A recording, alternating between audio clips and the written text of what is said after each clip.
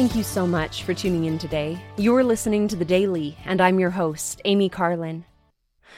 I've recently been pondering something that was said by an apostle of Jesus Christ in a Brigham Young University devotional in 2017.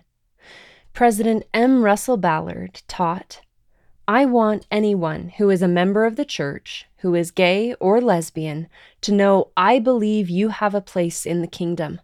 And I recognize that sometimes it may be difficult for you to see where you fit in the Lord's church, but you do." We need to listen to and understand what our LGBT brothers and sisters are feeling and experiencing. Certainly, we must do better than we have done in the past, so that all members feel they have a spiritual home where their brothers and sisters love them, and where they have a place to worship and serve the Lord.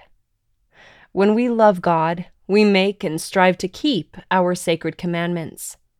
I testify that living gospel commandments brings anyone untold blessings, allowing us to become our very best selves, exactly who God wants us to be.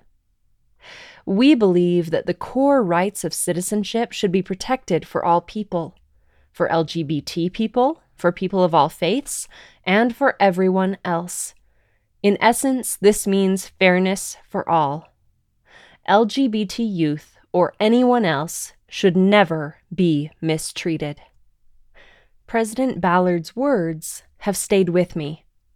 For some, this topic can be painful because of personal experiences or because of the personal experiences of loved ones. We do not know all things on this earth. We only know what we have learned through the Lord's prophets. But we do know that we are commanded to love all men. We have also been commanded to mourn with those that mourn, and comfort those that stand in need of comfort.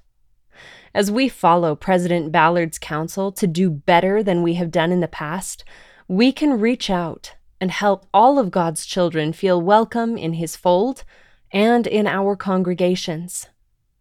As President Russell M. Nelson taught, because we feel the depth of God's love for His children, we care deeply about every child of God, regardless of age, personal circumstances, gender, sexual orientation, or other unique challenges.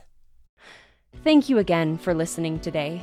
The Daily is brought to you by the Church of Jesus Christ of Latter-day Saints.